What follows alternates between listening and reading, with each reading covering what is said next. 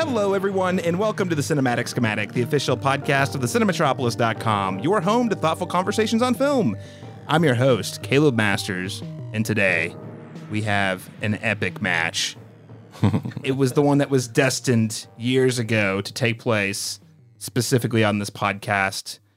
In this corner, the one to the left, we have a movie featuring the most memeable title since Snakes on a Plane, or at least most memeable featuring an animal since Snakes on a Plane.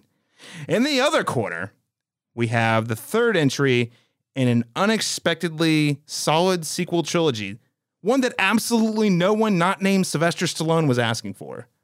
That's right. Ladies and gentlemen, we're doing a double feature review today. A double feature is number one. We're going to start with Cocaine Bear, and then we're going to move on to Creed 3. As always, we are going to start with an icebreaker question before moving into two spoiler-free reviews of each film. And then once we're done talking about the ins and outs of how well these films work, we'll make a choice, a tough choice, perhaps, of which film is the better movie. And now, for the thousands in attendance and the millions watching around the world. Ladies and gentlemen, let's get ready to rumble! Joining me today, as always, an award-winning Oklahoma filmmaker and co-host on the Cinematic Schematic, LaRon Chapman. LaRon, welcome back. Thanks for having me. Twice in 1 week. And the variety, we're going from Oscars to coked out animals to boxing matches all in 1 week. Absolutely, yeah. Yeah. Oh, man, it's a good time. The jack of all trades. Doesn't matter the genre, I'm here for it. Well, ladies and gentlemen, I'm very excited because our other special guest, I like to imagine that he was actually a part of the story behind Cocaine Bear, in fact. Me too. Like, there's the tourist taking photos in the movie, and then we have our other guest, Curbside Chronicle editor, concert photographer, and, as we like to refer to him as Oklahoma's favorite son, Nathan Poppy. Nathan, welcome back to the show. Hey, thanks for having me again. I know it's been a minute, but happy to be back. Well, you know, I thought since we talked about the God of Thunder, it was only natural that you talked about drugged up animals. The connection's pretty strong, right? It is so straightforward. It's crazy. Obviously, I would need to be back to talk about this bear and his cocaine. It's very important. I can't wait to talk with you a little more about how you perhaps maybe photographed the Cocaine Bear. This is based on a true story, ladies and gentlemen, after all. Loosely. so loosely. So loosely. Oh, my gosh. Before we get into the conversation today, looking at two of these films back to back, I wanted to note that if you're listening to the show and you enjoy the conversation, make sure to support us by subscribing and leaving us a rating and review on your preferred podcast app. Why is that? Well, someone's got to pay for the cocaine to keep the bear happy, okay? With that said, we're going to start things off like we always do with this week's icebreaker question. Gentlemen, it's not super often that we talk about animals on the big screen, the titular animals specifically. Every once in a while we get one, Anaconda, A Bug's Life, perhaps. Not super often though. Most of them are kind of like left to the Sci-Fi Channel. Growing up, I have a huge soft spot for movies named after animals. And it made me realize, wow, I don't think, LaRon, you and I have ever talked about this topic. And Nathan, you and I certainly have never talked about our favorite films featuring an animal. I would have remembered this. Yes. Yeah. Very important. So I have to ask you, what is your favorite film starring or featuring an animal that is also included in the title? LaRon Chapman. Well, it's already kind of been referenced slightly here, but Anaconda is probably my favorite creature feature that has the animal in the title and delivers on the B-movie thrills. I can still watch that movie and have a blast with it. The sequel, not so much, but there's just a lot going on in that, and it's a blast. So Anaconda for me. I was sure you were going to say Where the Crawdads Sing. That one's scary for different reasons, but yeah, Anaconda, and also Deep Blue Sea. It doesn't have the title of the animal in it, but I think very similar, in the sense that you're giving the animal a kind of heightened advantage in some capacity. Deep Blue Sea and Jaws, because Jaws also doesn't have the animal title in the name, but then the sea's in it, though, so I guess it's, Yeah. Well, it's just, there's a reason the animals are not featured in the title often because what do you say? Shark? No, shark is boring. Clearly, shark is not a very interesting title because we don't get shark for Jaws or Deep Blue Sea or any of those movies. We have to combine it with a tornado, and we get Sharknado. It's a great title. It's not a great movie, but it's a great title. I always forget that the anaconda in Anaconda is Christian name is Gary Anaconda. So that definitely checks out. Yeah. That's a perfect choice. Related in any way to Angela Anaconda, that show from like the 2000s or the 90s? What even is that? I don't. I just know there was a short for it in front of the Digimon movie. That's all I know about that show. Yes, there was. Listen, Laurent, low hanging fruit, man. Lyle Crocodile. Come on. And these are missed opportunities. I went too far. I'm nostalgic for J-Lo and Ice Cube and John Voight before he turned into a crazy conservative white winger. So yeah, those were the days. Those were the days. Mm-hmm. That is a good one. Nathan Poppy, what is your selection? Oh man, this is easy. Air Bud. Which one though? Which one? The original. Because not Air Buddies. No, there's too many to count there. He goes to space. He travels in time. No dog is that talented. It just gets unbelievable after a certain point. But he played basketball. That was far enough, guys. I still use the line from that movie.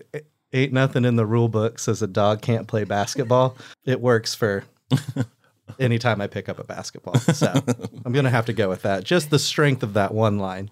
Well, anytime that, you're playing a game and you need to cite why the rules are BS, there's not a rule that says a dog can't play this game. So I don't understand.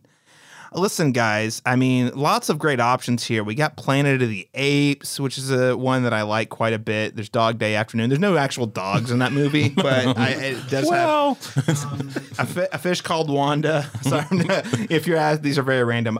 I actually would say I would actually go with A Bug's Life because I think it's a sweet movie. I prefer it to Ants, but I do like Ants as well. Ants is clever. That's one of those DreamWorks was trying to do counter programming at the time, but people didn't understand that, so it just looked like a knockoff. But it really was a different different story. Did it come out at the same time? Same year, I think. It's either same. It was the same 18-month period for sure. Armageddon, Sudden Impact thing where you're not even sure which one you saw. Is which. Or White House Down and Olympus Has Fallen was in the same year. Yeah. Snakes on a Train coming out the same day as Snakes on a Plane. That threw some people, I'm sure. That bums me out. It's funny. My favorite thing to do sometimes is stopping at Redbox just to see all the knockoff movies that get released at the same time as the blockbusters. Mm-hmm. And you get some really interesting ones in there. Okay, ladies and gentlemen, what is your favorite movie featuring an animal title? Is it The Chronicles of Narnia, The Lion, the Witch, and the Wardrobe? Is it The Lion King? Is it any superhero movie ever made? Is it The Butterfly Effect? Let us know by sending us an email at thecinematropolis@gmail.com. We look forward to hearing your feedback. With all that said, though, let's go ahead and jump into our spoiler-free review of the first movie in our competition today, Cocaine Bear. Millions of dollars worth of cocaine fell from the sky this morning in Knoxville, Tennessee. There's more of this out there. They dumped it somewhere.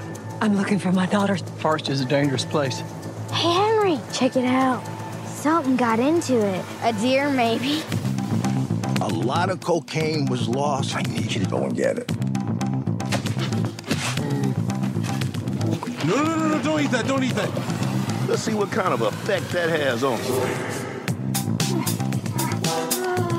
The bear. It fucking did cocaine. A bear did cocaine. Now, I don't want to spoil anything, but there is a cocaine bear in this movie. Whoa. Yes. Did you see the same movie as me? The bear does find cocaine. So I need listeners to understand that. That does happen, in the film. Those two things do occur. I normally start describing the movie with an IMDb synopsis, but I think Nathan just laid it out there for me. There's the plot, y'all. That's the plot. A bear discovers cocaine, and then shenanigans ensue. I never told you guys. I actually named the movie for the production company. They were just racking their brain trying to come up with that one. I walked in 2 minutes later. Boom. Very inspiring. You're like, I was there. I photographed the cocaine bear. Because, ladies and gentlemen, a couple of fun facts I want to share about this movie. The first is that this film is loosely inspired by the events surrounding a 175 pound American black bear that died after ingesting a duffel bag full of cocaine in December of 1985.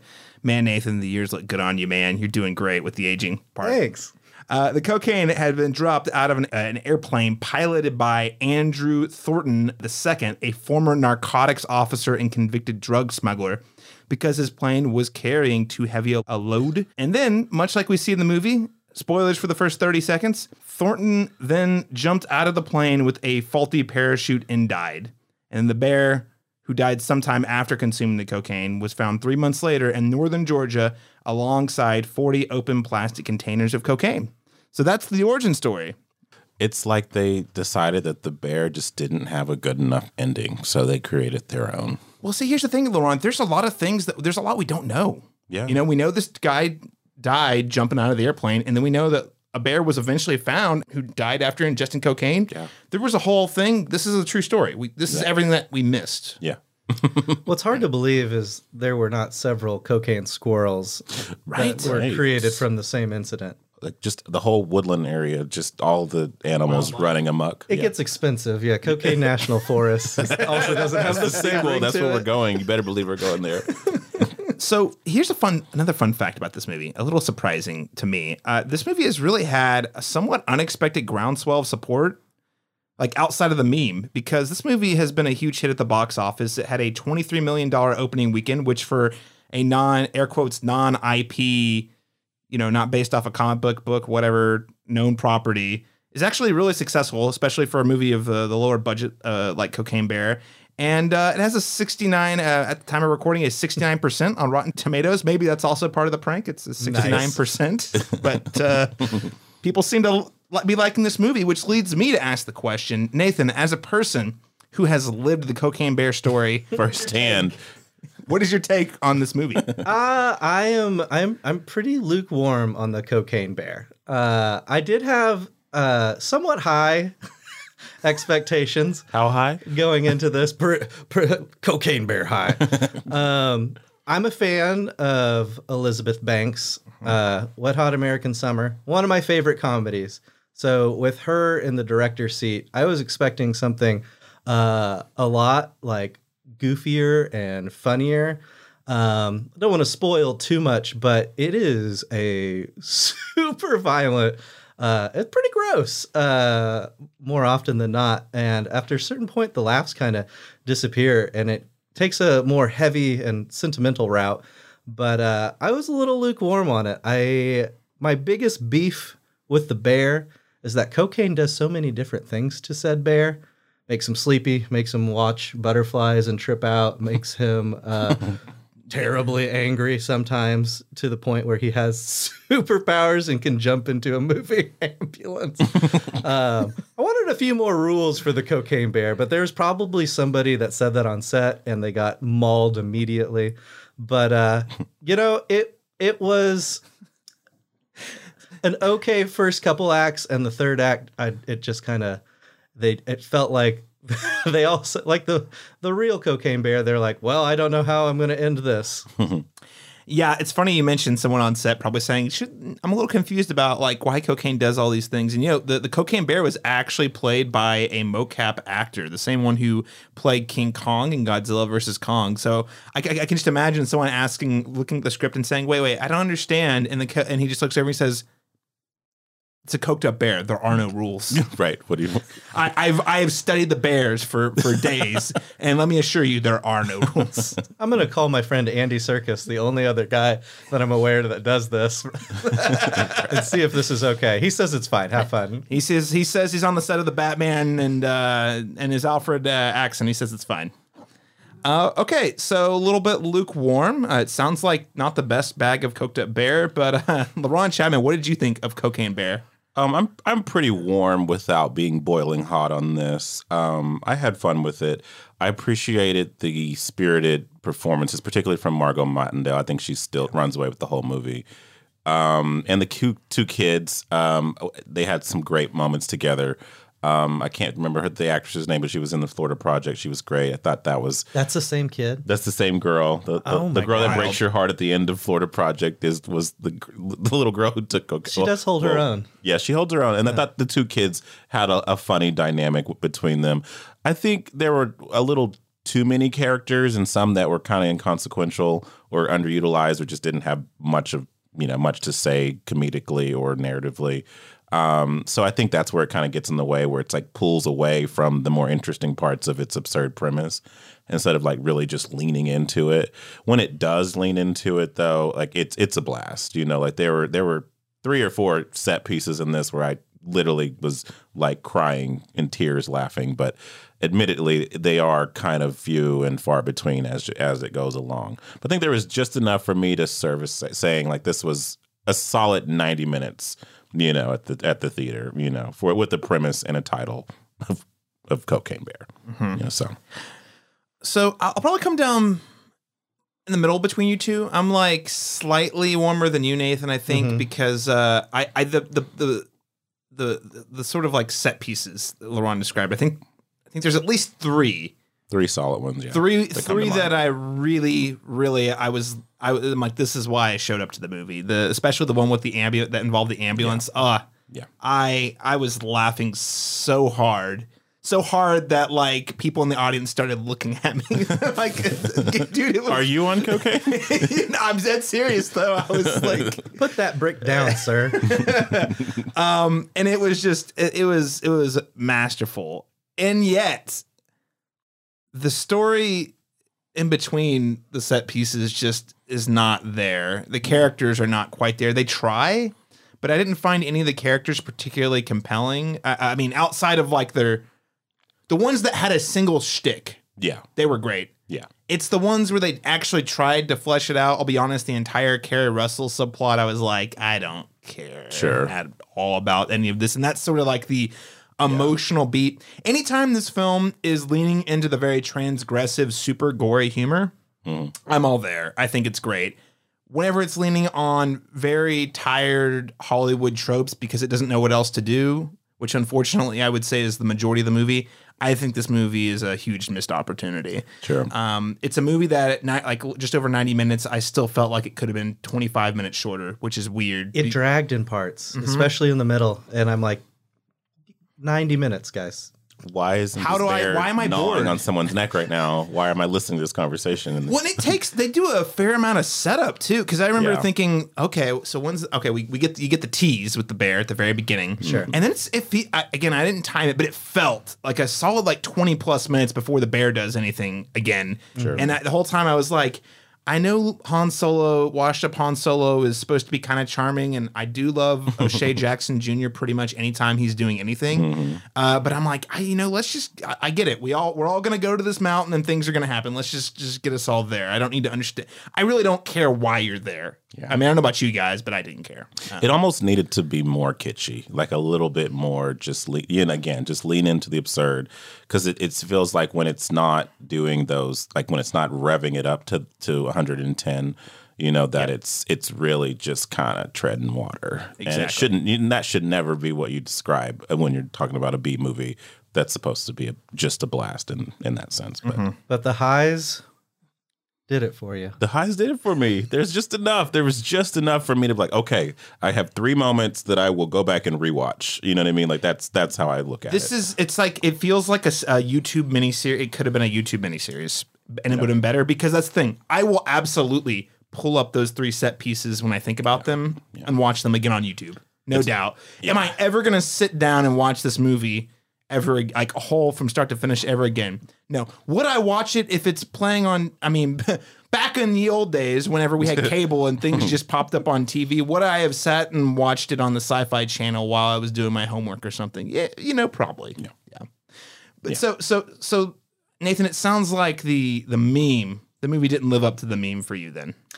No, not really. I wanted more from Cocaine Bear. Give me like 3 characters to care about, as opposed to the kind of mixed bag. And you mentioned the 2 kiddos. They are good. They're probably the stronger performances in the movie. Some of the characters probably could have taken some notes from those two kids. But give me more of that good stuff, because they honestly, I was like, where did they go? They were so fun. Yeah. Yeah. Yeah, no, for sure. They have a couple. I mean, even without the bear, they're like when it's just the kids in the scene by themselves without the bear. Those are really fun scenes. I also thought there's like a little gang of teenagers that was kind of funny too. I should say, well used, well deployed, stereotypical teenagers. I should say. I didn't really like the characters, but they were really fun to watch. Laron, so the movie does live up to the meme for you. For me, I'll share it. I won't share it next week, but I'll share it. I'll share it this week. You know what I mean? Like it'll, so just, I don't think that's an instant classic by any means. But I guess it made for, and honestly, I think what really helped with my screening in particular was I saw it with a packed house of people who were all into it. We'll see how I feel about it next, when it's streaming or when it's on, Was the crowd like cheering for the bear? I was cheering for. I was Team Bear, guys. I'm not even. Were you guys not on Team Bear? I think outside of the kids, they didn't care who got ripped up. Jimmy Carter comes on screen and they're like, "Get him, get him, cheer him." They were cheering. That was an unexpected cameo, I have to say.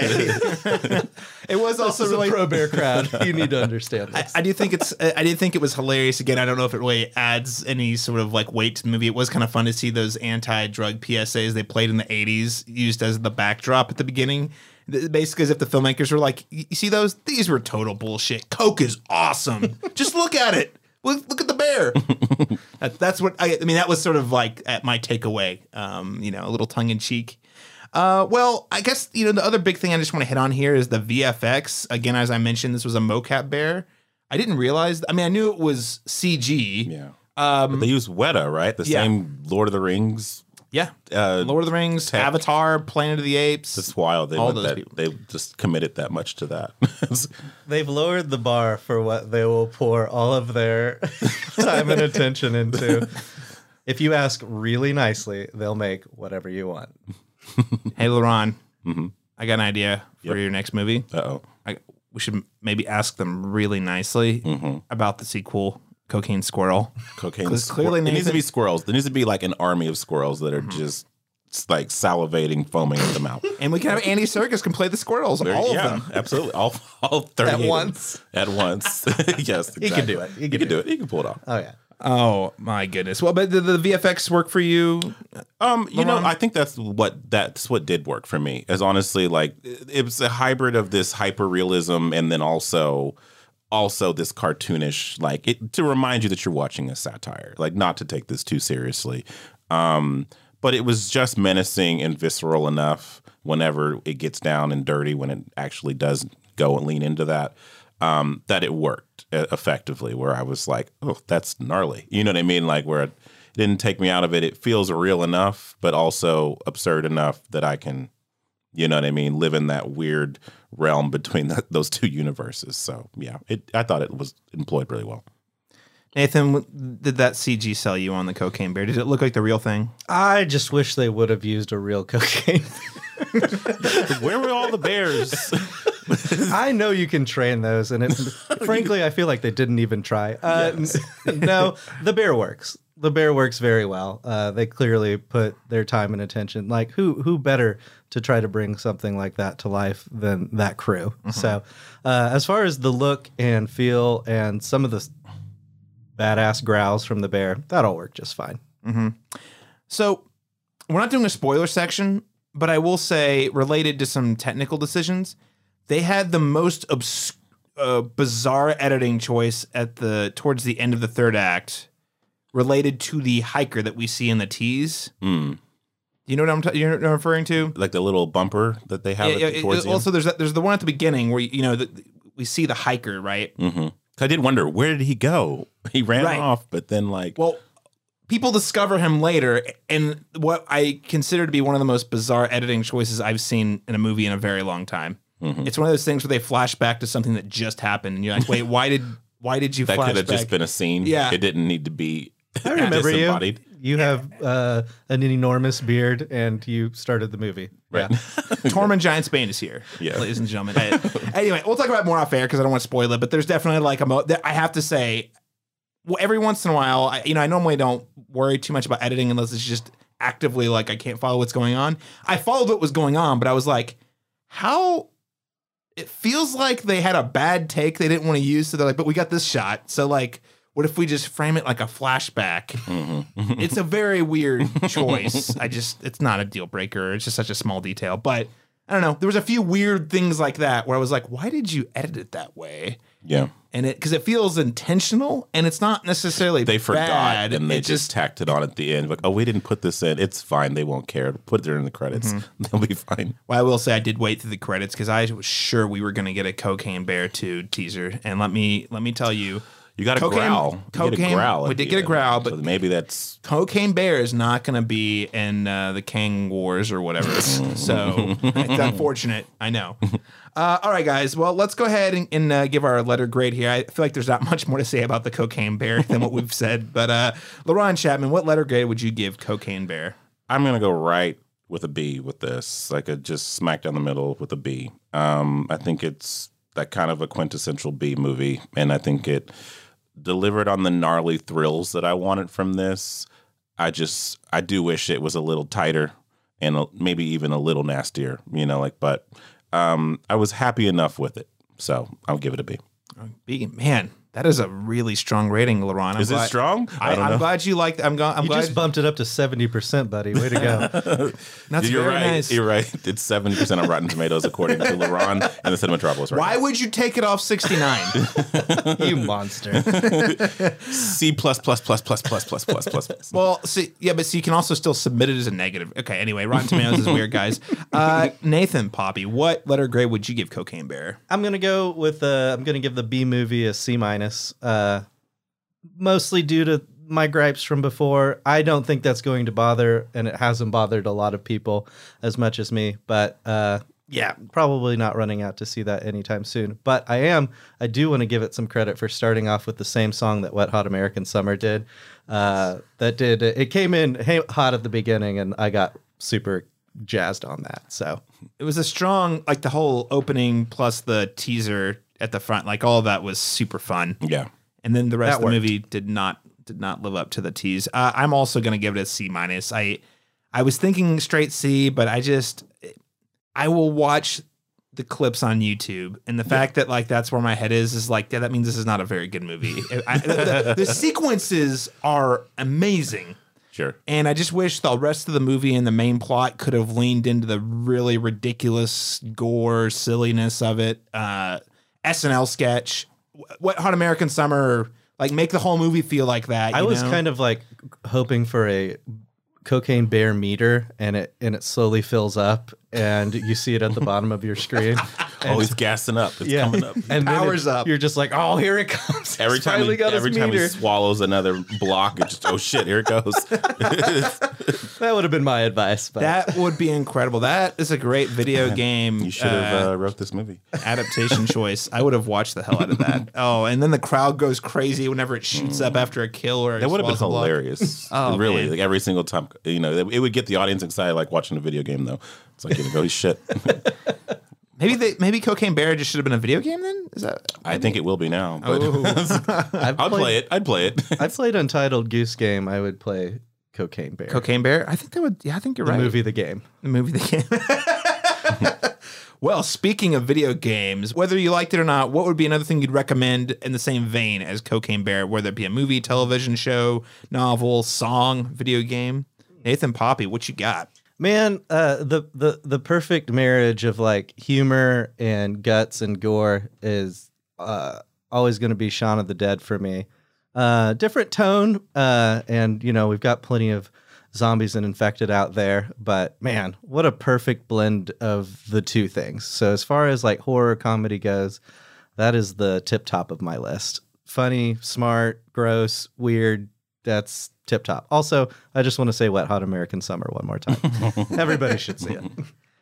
Did you watch the Netflix series? I tried. It's weird. I tried. It's a very bizarre. There's two of them actually. I think there's like two seasons. It's confusing. It is very confusing. I didn't realize it was a the first season's a prequel, I guess, right? I don't know. See, it's confusing. LaRon Chapman, what would you recommend alongside Cocaine Bear? The two things that come to mind are Tucker and Dale versus Evil came to mind when I watched this. Not nearly as sharp as that, but and then Piranha 3D from God, I don't know how long ago that was now. I haven't really revisited to see if it's still any good, but I liked it a lot in theaters. And it's just, piranhas, maiming people in the ocean. So it's about the same level of storytelling, as this one. So yeah. If you're looking for B movie thrills, you just want to see people get ripped apart. Piranha 3D. We got you.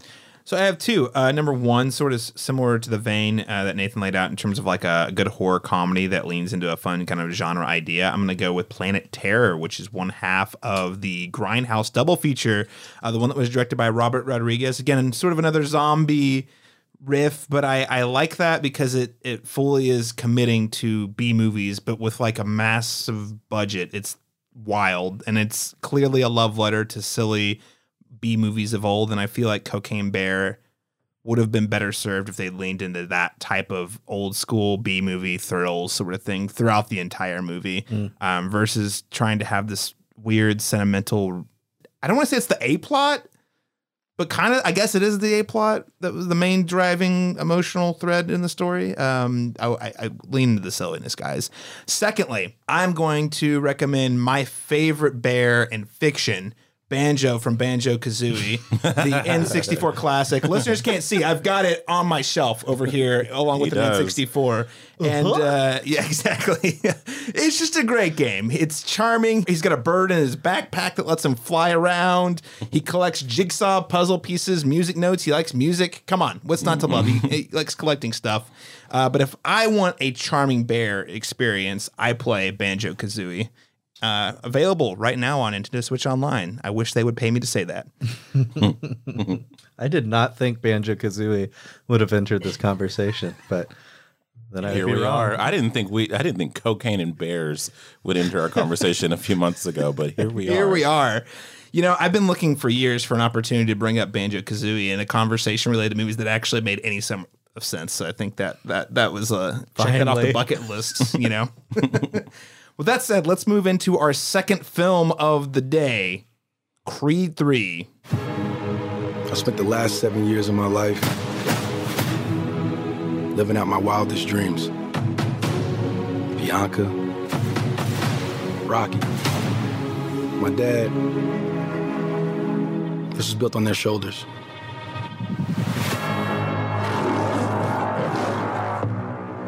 Hey, my man, can I help you? Let me get an autograph. No, I ain't signing no autographs, but you get off my car. You don't remember me, huh?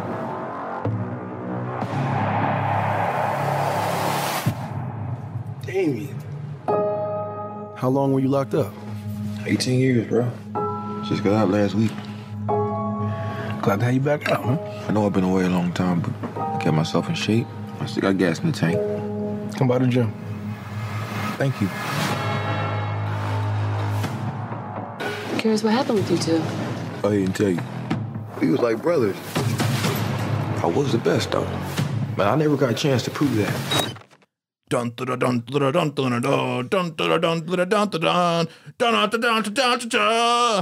to IMDb, Creed 3 is described as Adonis has been thriving in both his career and family life, but when a childhood friend and former boxing prodigy, that's played by Jonathan Majors, very important detail, resurfaces, the face-off is more than just a fight.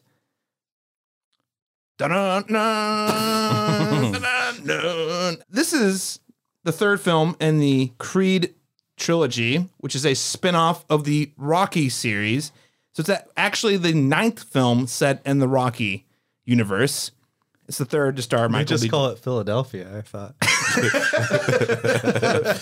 But go on. Yeah. Well, Atlanta's got the TV show. Philadelphia's got Creed, apparently, Yeah. This is also Michael B. Jordan's directorial debut, and Ryan Coogler, famously of Black Panther, the film's also the first film's director from 2015, did receive a story and executive producer credit, which I just want to note was an important detail. I kind of had forgotten that he'd worked on the first one. And I really, I guess I'm playing my hand a little here, but I liked the story, and I was like, oh man, that was a lot better than I thought. And then his name showed up on the story credits, and I was like, That's why. There we go. Gentlemen, what did you think of Creed 3? LaRon Chapman, I'll start with you. Man, I actually caught it today, like just This ahead. is fresh on the mind. Then. Fresh on the mind. He's literally sweating through the sweatshirt. Yeah, I'm still there. I'm still in the ring. But I really love the performances in this, from everyone, even the supporting, Felicia Rashad is the mom. Tessa Thompson's really good in this as well. And, it's nice seeing her not being relegated to just the wife at home role. They really give her some dimension and, and dynamic there. She has a lot of agency and a lot to say in certain moments. She influences him in a big way. But man, I mean, we'll get into it later. But man, Jonathan Majors is having a year. I mean, even he's a movie star, guys. You know how there's just certain actors where you're like, this guy's a movie star. He's got the thing. Even in movies I don't care for, he's good in them. He's a standout. So he owns the screen every time he's there. Just all the energy. When he's acting opposite of Michael B. Jordan, who also has he's not short on charisma. Absolutely, yeah. I mean, I think really solid direction from him.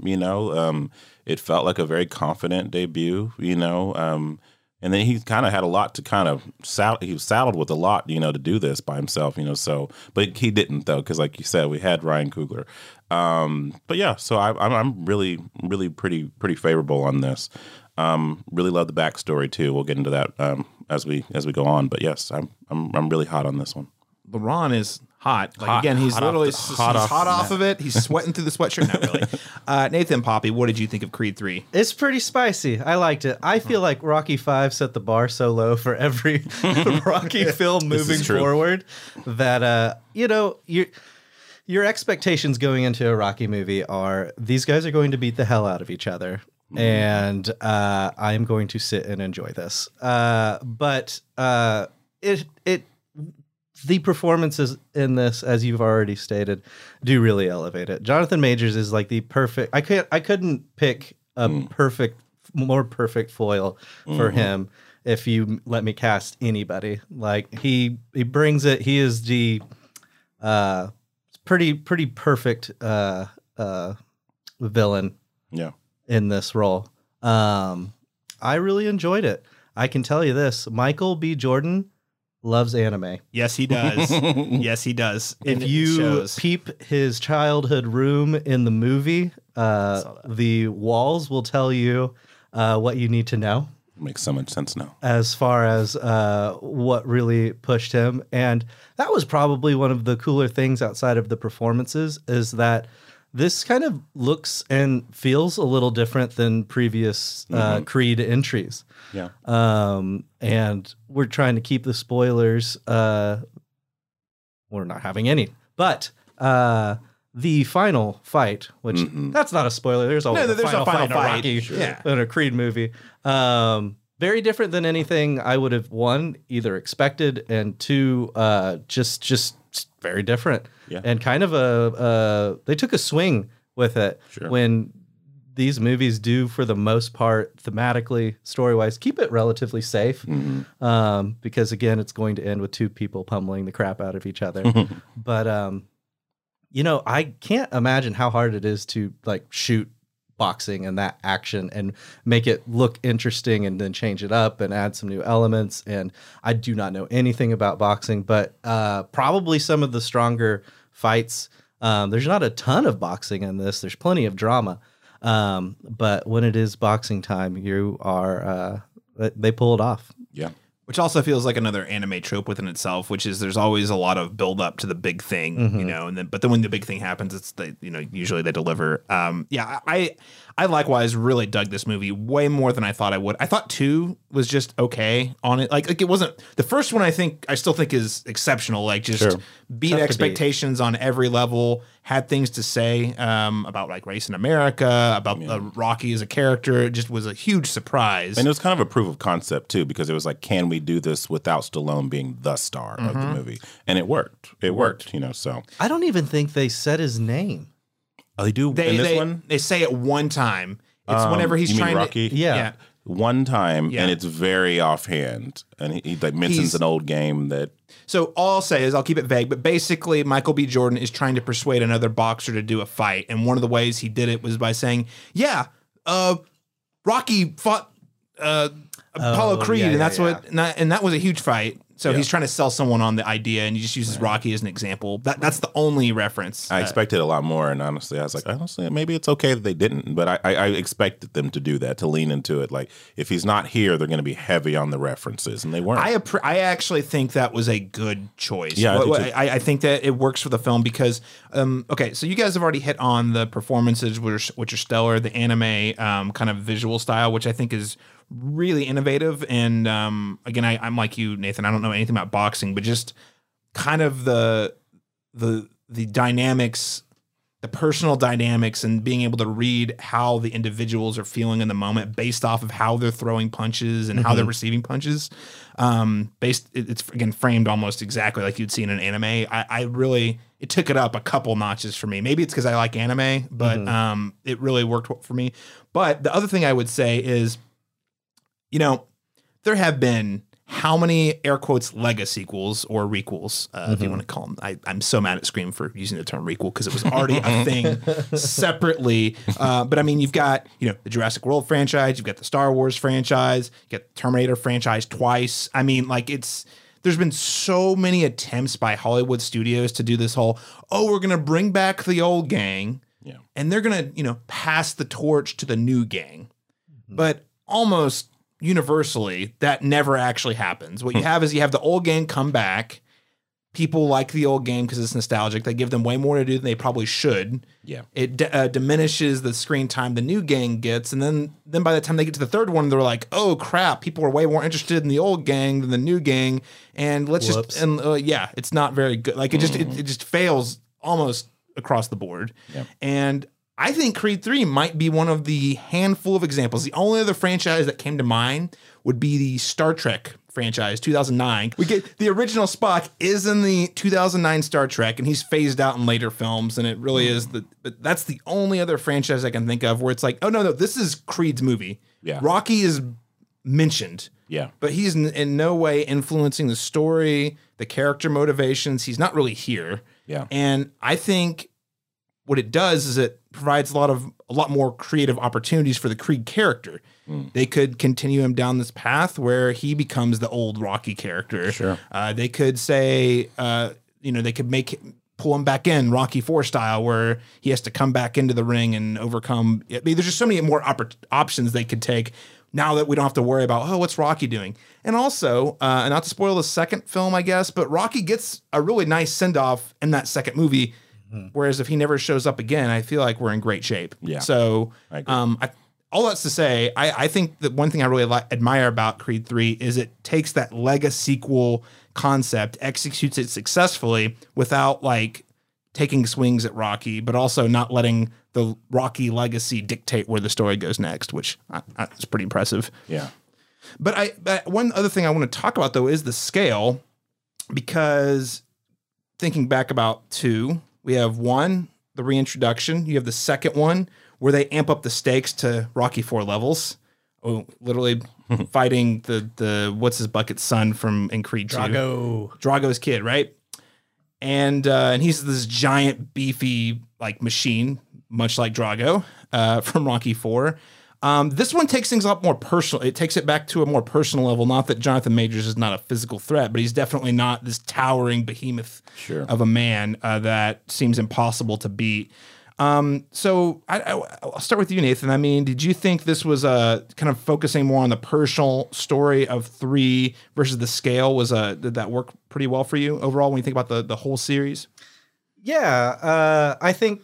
What other direction can you go? Because, he's kind of at the top. I will say that maybe one of the bigger weaknesses in this film is just how befuddled Michael B. Jordan's character Adonis gets. Like, Jonathan Majors really throws him for a loop. And at times it almost feels like, for someone that's been in the boxing world for so long, he just gets his ass kicked, like verbally.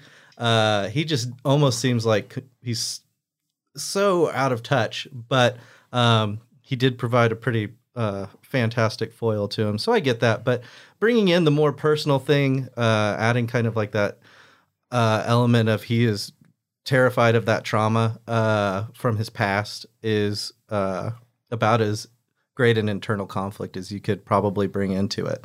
Because who else is going to take down the champ? Who else is going to be able to get him to do the stuff he does in this movie? You know what I mean? Right. It's kind of crazy, right? Because, well, we can't spoil the movie, but I would say Jonathan Majors, because he knows Adonis from Dame's his character's name. Yeah. Damien knows him from a past life. He's able to get Adonis to do a bunch of stuff that, and professionally, like no one would ever do. Right. Like it, but because it's a friend and because he's Adonis Creed at the top, he makes some choices, right? I don't know. That was pretty interesting because I hear you. It seems like he's constantly like, I don't know how to handle this. It's like he just doesn't know how to react when it's trauma, you know, which is interesting. Laurent, what did you think? Yeah, I think as soon as the backstory is introduced, and like he says, it takes a more personal tone. I think right as soon as that happens, that's when we see now where the franchise can go. You know, if they continue on with more stories outside of the Rocky narrative, because now we realize now that Adonis is this complex character. He has a background. He has, you know, there's enough meat on its bones at this point now to kind of mine new territory. And I think that I stopped thinking about it as a Rocky movie and more about this kind of, more of a character study of Adonis, even more than the first two films kind of introduced. And so I think it was a really smart move, and I think it really added an emotionally resonant, character arc for him, so. I wasn't even thinking about Rocky during this movie. And I think I would honestly say I was during the first two. Yeah. You almost couldn't not. Impossible not to, but I didn't think about Rocky. Yeah. Until I left and I went, did they even say? Yeah. It really is like a pat. You could miss it. It's super easy. You can watch this by itself and still be effective. I think obviously there's some benefit to watching the other two, but I do think it works as a standalone story. Is that Nathan, maybe I should turn to you. here, is that a feature or a bug for you? No, that's smart. That's the way to do it. Make it, it's Creed. It's the third Creed. It should be Creed's show. So I think it's the smartest way to handle that, because there could be so many different angles and interesting things to explore in Adonis. So I didn't miss it. I did read some not too much behind the scenes juice, but I was kind of curious. I did some research on it, and I guess the reason Sly wasn't in this is because he didn't like the direction they decided to go. But honestly, I wouldn't have known that the movie seems like it was built without him in mind at all. Yeah, so it doesn't. Yeah, you don't feel that. It doesn't feel like it's missing that. You know what I mean? Like they found a way to tell the story without it. Well, thinking about, I've already talked about this sort of the context of trilogies. Laurent, I'll turn to you here. How would you kind of compare this to other third trilogy entries? Would you? Is this pretty solid, above average, below average? I think this is pretty solid. I think it's actually surprising, because I actually would have expected this one to be the weakest entry. And just next to the first Creed, I think it's my favorite, so, and there's aspects of this I like more even than that one, but a lot had to be established first for us to care about Michael B. Jordan's character. And so the first one has to kind of get it just by default. But I actually think it's a really strong entry. I love the bond between him and Jonathan Majors' character. I love a lot that's not said about the two of them. You can see they're both wrestling with things. The way that he feels that he has to do something to kind of atone for the situation, that happens between them. You understand that, and it makes their bond and the conflict between them a little bit more complex, so that we're not really rooting for either one of them to fail, really. There's something, they're going about it in different ways, and they're both victims of the system, which I think was a nice, race in America, which was a prominent theme, especially, all three of them, but especially the first one. Yeah. And it seemed, because that's the thing, you're not really, you understand why both characters are kind of coming to do what they do, and it seems, and you're kind of rooting for both of them, right? Which makes the final SmackDown that much more man, I'm invested, because it's not one sided. You're not just you have a little bit of a stake, for both of them. And obviously, we're not telling spoilers, but a little conversation, and you guys, now that you've seen the film, know between the two of them, that they have in the dressing room at the end of the story is really. I really love what was said, about how we can't, like you said, we're products of this system. You know what I mean? Like we were kids, and we can't really, you know what I mean? Like we can't blame one or the other for what's happened. If the cards were decked, passed against us. So I really like that sentiment there at the end. I think it really tied everything up really nicely. So Nathan, what about you? What did you think about this as in the context of like a trilogy ender? About as solid as you can get. Having recently watched Jurassic World Dominion, oh, I'm sorry. You can just crash and burn a trilogy, and like I didn't even care that they did it. That's how bad. I'm like, I was not interested in finding out where any of you ended up. So for it to like, if I ever did care, this movie made me like walk that back. Mm-hmm. Yep. Like it whatever the one was before that. That's where I checked out, and then by the time this came, like you said, I was no longer invested. I'm exhausted. I don't care, and wow, we're going really off the rails here. And I like you said, wasn't invested after The Lost World. So I do appreciate the boxing movie theme of when you beat the hell out of somebody in a previous movie, they will become your best friend down the road. That it's amazing. Cracks me up. I'm like, didn't you guys just hate each other? Right. Wait a second. But there's a bond that's formed when someone beats the crap out of you in a public event that the whole world's watching. I wouldn't know. I haven't gotten into a heavyweight title boxing match yet.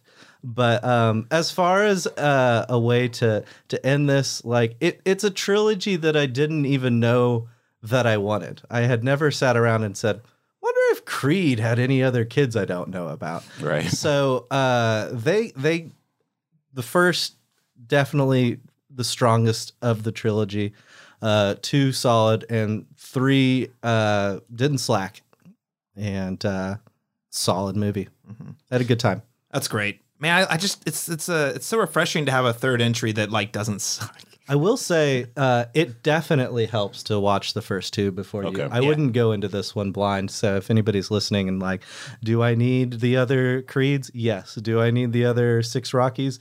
You do not. I believe both of the Creed movies are both on Amazon Prime currently. So HBO Max. And HBO. HBO Max. Okay, yeah. Good note. Yeah, I mean, not too much to add to what you two have said. I think, Nathan, you laid it out well. Jurassic World Dominion, Star Wars, The Rise of Skywalker. I mean, there's a lot of bad trilogies out there. It's hard to do this. So they really accomplished something pretty remarkable. I know I've seen some people say it's fairly safe, and Nathan, you even said it earlier, but I actually think, that's okay. I will just leave you with this, and this is something that I walked away thinking. The Scream trilogy. Yeah. The original Scream trilogy, right? You know how... Be specific. Be specific. not the one that is unfolding in front of us. The requel, we're on the sequel. You know how we get to the Randy Meeks scene in the third one where he kind of lays out the rules of the trilogy that then the movie itself does not follow, actually? Yeah. I think this movie, like, it makes me think, I'm like, the Creed trilogy did that. The first one establishes the stakes, meet the characters, here's the stakes, here's kind of what we're doing. The second one ratchets it up. Things are more intense, stakes are higher than ever. And the third one, you introduce unknown backstory that adds more color to the entire trilogy and puts a pin on all of it. And I was like, I think the Creed trilogy did that. They did do that. And if you want to put Jonathan Majors in every movie, I will watch it. I will watch it. Scream 7. Put him in there. Like, why is the ghost Make so him buff? Ghostface. Yeah, Ghostface is ripped. Who did it? Those arms. Who's the ghost? Those arms. Everyone's, I feel so safe in your arms, Ghostface. Guys, who's the killer? I have no idea. Yeah, my gosh. But yeah, Majors, man, I mean, I'm really excited for his career because, like, I mean, just this year alone, I mean, we got, like you said, I didn't love Ant-Man, but he was good in it. He was a standout. He was good in it, and he's obviously is great here. And then we got Magazine Dreams coming out with Sundance Darling. You know, I'm excited to watch that. But just, I mean, when he, you know, kind of came onto the scene with The Last Black Man in San Francisco, like that was such a different character too. From he has what range. we see today. And that's what works so well with even this character. Yeah, yeah. Like feels small and shy. And before long, he finally, the sweatshirt's off, and you're like, oh shit. my God, there's I'm no scared way. of him. He, like, a punch isn't going to do anything to this. No. He's a beast. It's it's impressive. He made a big splash with that movie. I think that movie, I mean, again, that was a great way film to sort of like showcase his talent. Yeah. And he's since then he's been cast in so many different projects, and he's exceptional in all of them. Yeah. I haven't seen one thing where I haven't been like, this guy. I even liked him in that HBO show, Lovecraft. Lovecraft, yeah. Yeah. No, he was excellent in that. Yeah. You know, so yeah. Jonathan Majors, watch out, ladies and gentlemen. He is coming for the Oscars. Yeah. All right, guys. Well, let's wrap up here with letter grades. Nathan, I'll start with you on this one. What letter grade would you give Creed 3? B+. B+. All right. Much better than that C-. Ron Chapman. See, I was oscillating between a B+ and an A- on this, and I mean, I think I need to see it a second time before I secure that. But I'll stick with B+ as well. I think it's a really solid, you know, genre film. Again, made me care about a sports movie. I kind of hate sports movies, and unless they have Samuel Jackson in them, and so it just, you know, so that to get me invested in a boxing movie again that's not like Clint Eastwood's $1 Million Baby or something, then is unheard of. So the fact that I was as into this as, you know, as I was when I was watching it actually surprised me quite a bit. You know, about midway through, I was like, I'm really liking this movie. Yeah. You know, so like you're almost liking it. Two things for me that happened. One is I was like so into it. I was like, holy cow, I kind of don't want this movie to end because I'm like just enjoying it. Yeah. Just enjoying rematch. Like, but even before they get to the final fight, not like Cocaine Bear, where I'm like, God, how long is this 90-minute movie? This is like it's 2 hours. Creed 3's 2 hours, flies. and it just didn't. I couldn't tell you how long it was. I was just having a good time the whole time. Yeah, great story. There was a second thing that I forgot, but. Needless to say, great movie. I'm going to give it an A-. I'll commit. I just think the challenge of doing a third movie and the fact that I think it landed it so successfully. Again, maybe it didn't like reinvent the wheel, but I think in this case it was that was the right choice to make, and it really paid off emotionally for me. So yeah, A-. You know, maybe I'll even oscillate up to an A on a rewatch, I hope. And I kind of think I need to rewatch the whole... That's what I'm saying. It's so good. I want to go back and rewatch the whole trilogy. I want to compare them. That's what I'll know. I'll submit my rating on that. But yeah. So last thing, alternate media recommendation here, movie, television show, novel. LaRon Chapman, start with you. You know, I'm going to go with, I want you guys to explore these actors' work. So I'm going to say Fruitvale Station, The Last Black Man in San Francisco. And then if you like boxing movies that are more dramatic, $1 Million Baby. $1 Million Baby, pulling that one off the shelf. Clint Eastwood's $1 Million Baby. It's very good for the Oscar season that we're in right now. So I think the reason I recommend that one, because I won't say tonally it's the same. It's more so that it's a character-driven story that happens to surround around boxing, and it doesn't really, you know what I mean? You don't have to love the sport to get invested in the story. And I think that's what they accomplished with Creed 3. So, all right, very impressive. Nathan Poppy, what would you recommend? I'm such a sucker for boxing movies, so I could trail off a few. I like Cinderella Man. I do like that one. That's a good one. Holds up surprisingly well. Russell Crowe, right? Yes. Yeah. And Renee Zellweger. Yeah. Mm-hmm. And it's a not Clint Eastwood. What is his name? Opie from Ron Howard. Ron Howard film. Oh, he directed that? Yep. Oh, snap. Yep. Okay. I know. No, people don't mention it enough. Nobody saw that movie. Like the fact that you said it, and I'm like, I forgot about that movie, and I really liked it when I saw it. So, I'm not going to sit here, and this is not a Ron Howard podcast, but I just have to say. It is now. It is now. I just have to say, I think there's a significant generation, maybe a generational thing, maybe it's millennials or Gen Z, but there's a lack of respect for Ron Howard as a really top-notch he's not a flashy director, but he's really solid. When he's good, he's good. Like even Rush, when that came out sometime back, I was like, why I care way too much about this racing movie. I was like, I don't give a shit about racing, but this movie, I'm in it. All right. But okay, Cinderella Man, anything else? Not as strong, but Southpaw is pretty decent. Jake Gyllenhaal, bringing his A game on that one. So another solid boxing entry. I would suggest Southpaw. And I'll just have to echo The Last Black Man in San Francisco. Everything about that movie, from the soundtrack to the performances, it's just it's one of those movies that just reminds you why you like movies in the first place. Mm-hmm. And hopefully more people will go and check that out once they see Jonathan Majors in this and Ant-Man and all the other stuff that he is destined to rock very shortly. Absolutely. I'm so excited that the world is discovering him right now. I think we're seeing a young Denzel or a young, I don't know, whatever, comparatively, something like that. Like the makings of a star is going to have staying power, and just going to, his dominated in every role he's in will continue. So. It's so easy to say like, oh, they're the next fill in the blank.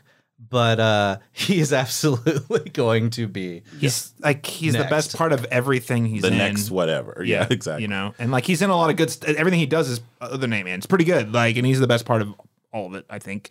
Not much other to add. That final scene of Last Black Man of San Francisco, more specifically not the last scene, but like the kind of segue to the credits. Mm-hmm. You know what I'm talking about? Mm-hmm. With the music, the song moves me to tears. Not because it's like sad, it's just such a beautiful artistic visual. The music with the imagery of what's happening on the screen in the context of the story you just witnessed is just deeply, God, it's good stuff. It's a great movie. So yeah, I will echo that as the third. If you have not seen The Last Black Man in San Francisco, go check that out. I'm also going to recommend Scott Pilgrim versus the World. We've all seen that. That is another movie that lives heavily from anime in terms of like its visual style for the fight sequences. I think it does it really, really well. I'm going to throw out the anime One Punch Man. If you want to lean into anime that has fighting sequences, and there's definitely some overlap in style there. And yeah, I'll leave it at those for today. I think that's plenty for the listener to chew on. But yeah, I think Nathan said it well. Go back and rewatch the other movies too. Well, gentlemen, based on our letter grades, I'm gonna assess that we're coming down pretty well. This is more like a, I don't know, what's a good Rocky match that's just a total blowout? Rocky versus Adrian. Yeah. Rest in peace. This is Adrian. Yeah. She's also totally dead at this point, too. So. Super dead. You can edit this part out if you want to. LeRon. Yes.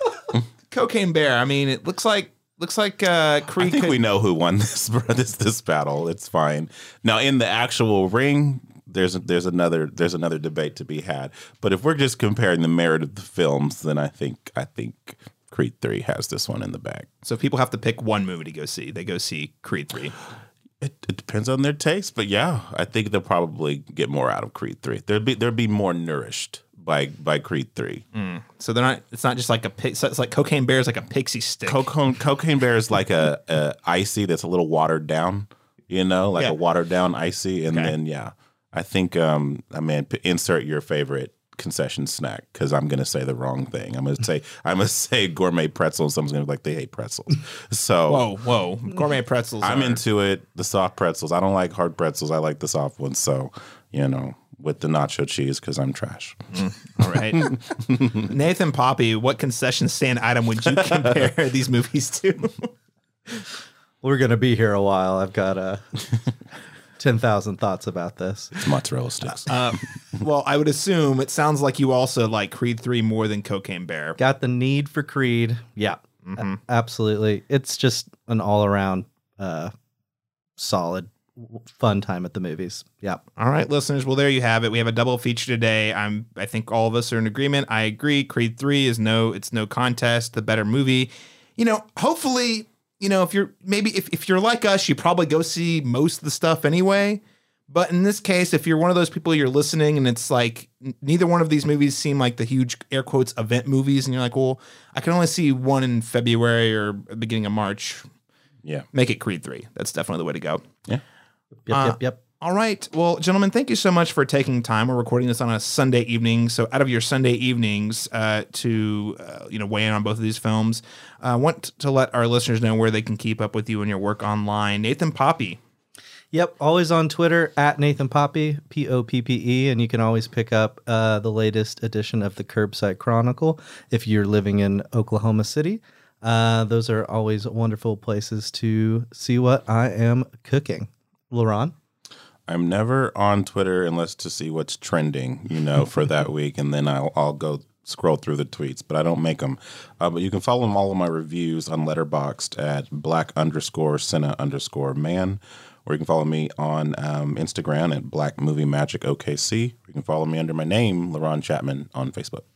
All right, listeners, you can find me on Twitter, Instagram, and Letterboxd, all at Letter C Masters Talk. Again, Twitter, less and less these days, but usually tweeting about film, television, and video games, and Letterboxd for all my, a lot of times I'll take I'll write a longer version for Letterboxd, I'll shorten for Twitter, or vice versa in there. So, but yeah, check out Letterboxd. Again, we keep selling the app. It's a great place to go.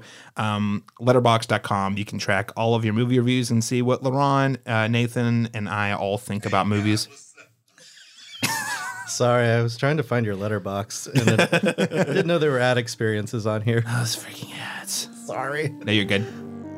Well, ladies and gentlemen, thanks so much for joining us. We'll catch you again next time when we return in 2 weeks for our review of Scream 6. Also known as Ghostface Takes Manhattan. I can't believe it's here already.